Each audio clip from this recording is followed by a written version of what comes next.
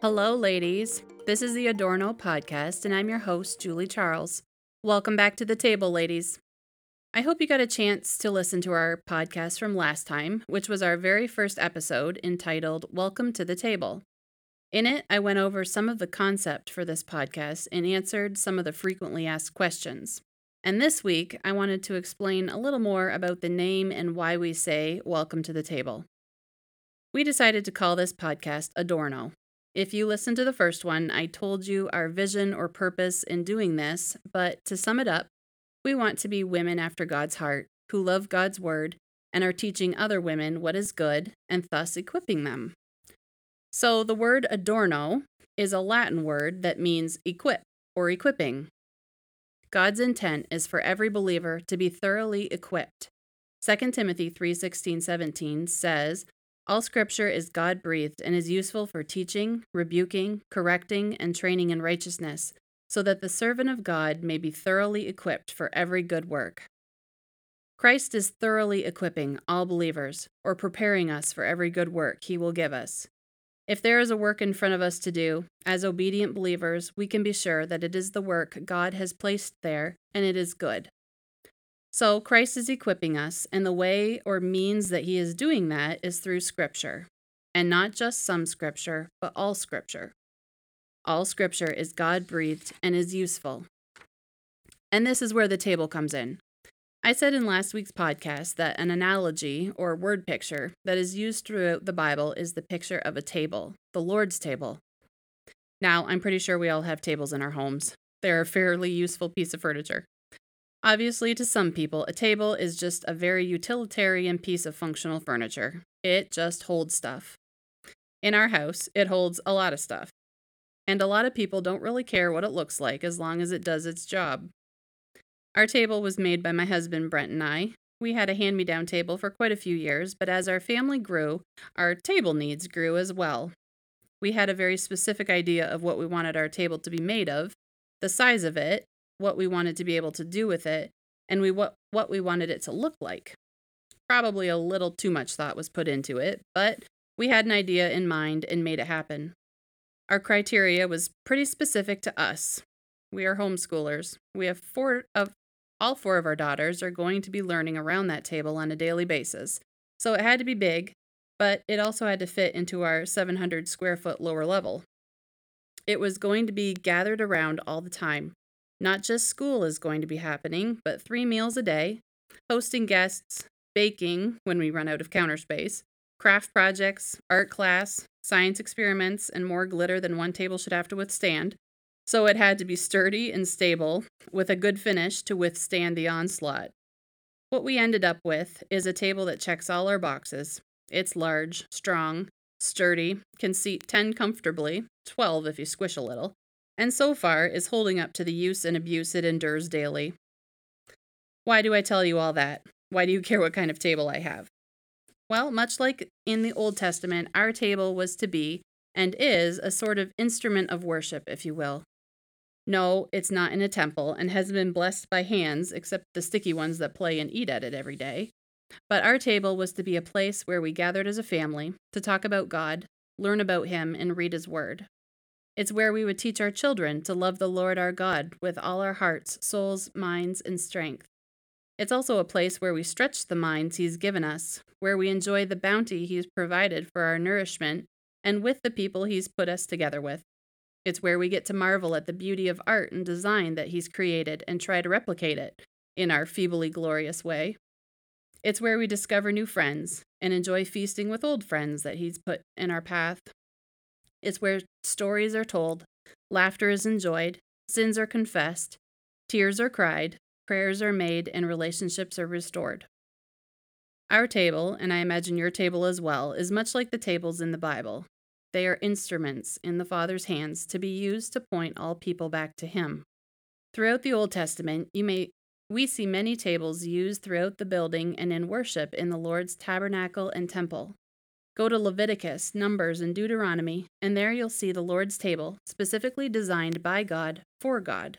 He gave very specific directions for construction and detailed plans for the use of the tables, all pointing back to Him. In other books of the Bible, we see examples of people being invited to feast at the king's table, which was a place of honor reserved for those whom He deemed worthy. Throughout the Psalms, David speaks of God setting a table before him in the presence of his enemies. Isaiah says, "On this mountain the Lord of hosts will make for all peoples a feast of rich food, a feast of well-aged wine."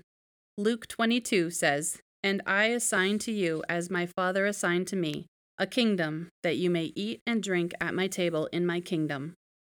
Revelation 19:9 says, "And the angel said to me, write this, blessed are those who are invited to the marriage supper of the Lamb." Like I said in the first podcast, every believer is invited to His table, to taste and see that the Lord is good. The table is His word, the Scripture. The table itself is not to be worshipped, just as Scripture is not the object of our worship, but it is an instrument to point us to the one we worship. The table, or Scripture, provides the place for the Lord to spread His feast. And what a feast He has spread! In Isaiah's analogy, he says there's a feast of rich food and well-aged wine. In the Gospels, Jesus tells us that we are to feed on Him. Jesus said, "I am the bread of life, and I am the living water." We are to be feasting on His word, taking it in and letting it nourish us. We are to be eating the bread of life and drinking in the living water. Jesus met with people on a human level around an actual table, but fed them spiritual food. I want to go back for just a second to what I was talking about in the beginning about equipping. In 2 Timothy, Paul writes that all Scripture is useful.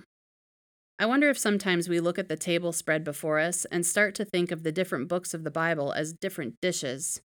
Is Leviticus kind of like the mushy Brussels sprouts to you? Are you hoping no one will pass you the Numbers, liver, and onions? Do we like to feast on the dessert books like John and Luke and forget about Nahum and Zephaniah? God laid it all out before us, and we need to taste it all to see that the Lord is good in all ways. In order to be physically healthy, we have to eat those things that provide complete nutritional value. In order to be spiritually healthy, we need to consume all that He lays before us. There's a story in Matthew of a Canaanite woman who came crying before Jesus, asking Him to have mercy because her daughter was possessed with a demon. Jesus' first response was to not respond at all. The disciples asked Jesus to send her away because her crying out after them.